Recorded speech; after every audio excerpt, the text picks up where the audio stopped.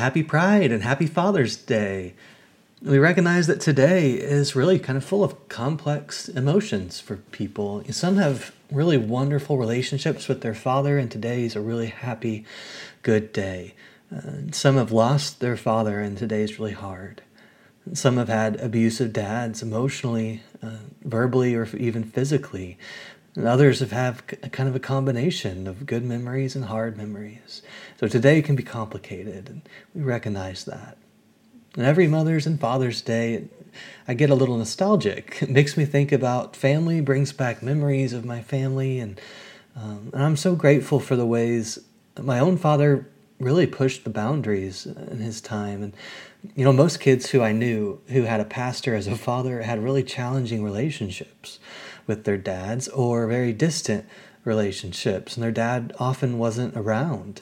And I am so grateful for my dad because he chose to have a home office where he could spend time with us instead of being at the church all the time. And so he'd play ping pong and tennis and basketball, and we'd have lots of game nights. And he chose to be more present with us, and I'm so grateful for that. And being a pastor in the Midwest is hard enough, and he really tried to put us first, and I'm grateful for that.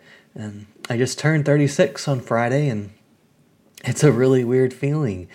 The older I get, the more I'm flooded with memories of my childhood. I have things I haven't thought about in 20 years, and most are really amazing, fun memories, some kind of weird memories, partly because we grew up in the bubble that was 90s evangelical Christianity. And if you grew up in that world, you know exactly what I'm talking about. If you did not grow up in that world, it was a whole subculture in itself.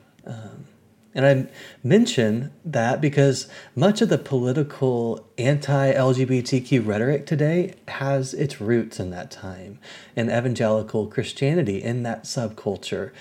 And I am really grateful my parents questioned a lot of the values from that subculture really early on, even through questioning some of kind of the gender norms around marriage. When I was a kid, my friends would think it was pretty radical that my dad would help clean the kitchen and do the dishes, because in their home, that was mom's job. And so my parents kind of pushed some boundaries in a lot of ways. But the American evangelical Christianity in which I and my family grew up in has long been tied to this idea of family values. And with that, it was this idea that if the traditional nuclear family was threatened, then it was almost as if society would collapse. And we kind of still hear that rhetoric today. And, it was a big part of Nixon's presidential campaign in 1968, early 70s. And it was a huge part of Reagan's campaign in 1980. Protect our children, protect the family. So anything that challenged traditional gender roles in marriage, anything that challenged marriage between a man and woman was a threat to society. And it was Christian evangelicalism that had the answers on how to date, how to be married, how to raise kids, how to have sex, what or whom to fear, how to vote. They had the answer. And so in 1977, James Dobson's Focus on the Family entered the scene in Colorado. And they provided a source for Christians to know the right way to raise a family and how to protect the family from threats like feminism or homosexuality or media. And so that same year, the first organized movement against homosexuality began in Florida called Save Our Children. It was led by celebrity singer Anita Bryant. And it began because there was a new Florida ordinance that banned discrimination based on sexuality. And they saw that ordinance as a threat to kids because it meant that schools could hire teachers who were gay. And homosexuality was seen by conservative Christians as a threat to America, a threat to children. And that's a view that we still see today in some areas of politics. And it's definitely a view that we still see today in much of the world. A couple years after 1977, when the Save Our Children movement began, Jerry Falwell formed the Moral Majority, and it kind of tied these social stances to politics. And if you want to look into kind of a deep dive at the history of the connection between Christianity and politics and anti-gay movement and masculinity and gender roles, there's an American historian, Kristen Kobes-Dumais, has a book called Jesus and John Wayne that's a really fascinating look at those connections. So for a lot of American history in the 20th century, traditional family values were the Christian way in America. So I want us today to read some of the family values of Jesus. So we go to Luke 12, verse 51. Jesus says something kind of provocative and shocking. He says, "Do you think that I've come to bring peace to the earth? No, instead I've come to bring division. I have come to turn a son against his father.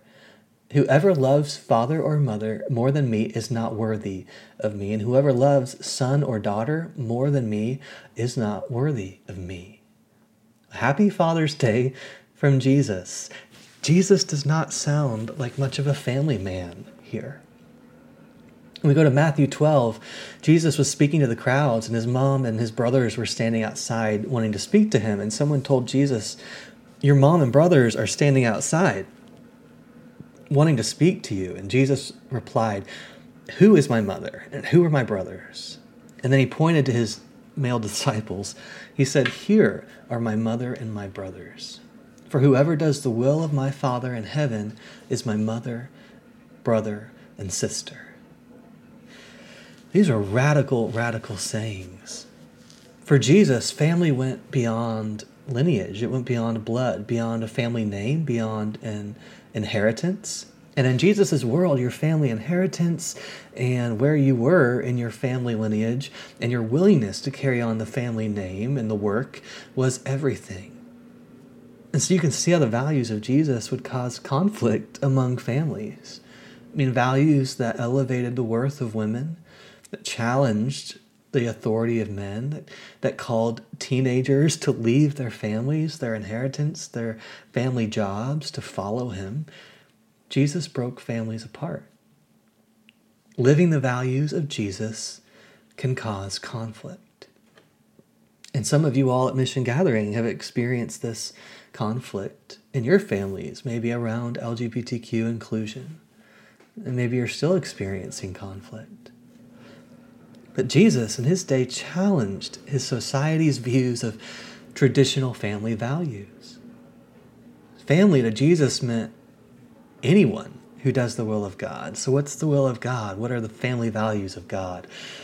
The prophet Micah tells us the Lord requires us to do justice and to love mercy and kindness and to walk humbly with God.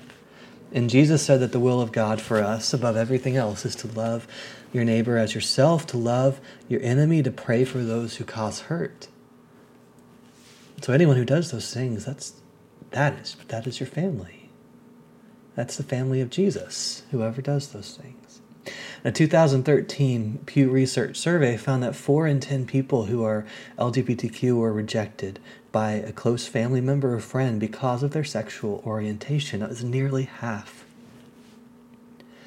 The Trevor Project reports around 3 out of 10 LGBTQ youth experience homelessness at some point in their lives because of rejection from their families. And so to those of you who have experienced rejection from family, father, mother, someone who should have been a safe place for you, someone who did not know how to accept you because of what they'd been taught, know that your true family, the true family of Jesus, is a chosen family. For Jesus, biology did not determine family. For Jesus, the connection to your biological family did not determine your worth. Your identity is deeper than that. Jesus blurred the boundaries between family and non-family. And so we honor today all those who have offered any kind of fatherly, protective love, regardless of having a shared last name with the person. We give thanks for the dad who hugged his child and said, "I love you," when his child came out to him. We give thanks for those families willing to learn, to grow, to change and question their views. because they realized that their child's safety and humanity was more important than theology. We give thanks for you today. And we give thanks for the allies who stand with our LGBTQ family. Thanks for all of those working for equal rights and protections for all. We give thanks for the people who put humans above theology, who put love above theology. Oh, may you have a day full of gratitude. So go in peace. Happy Father's Day. Happy Pride.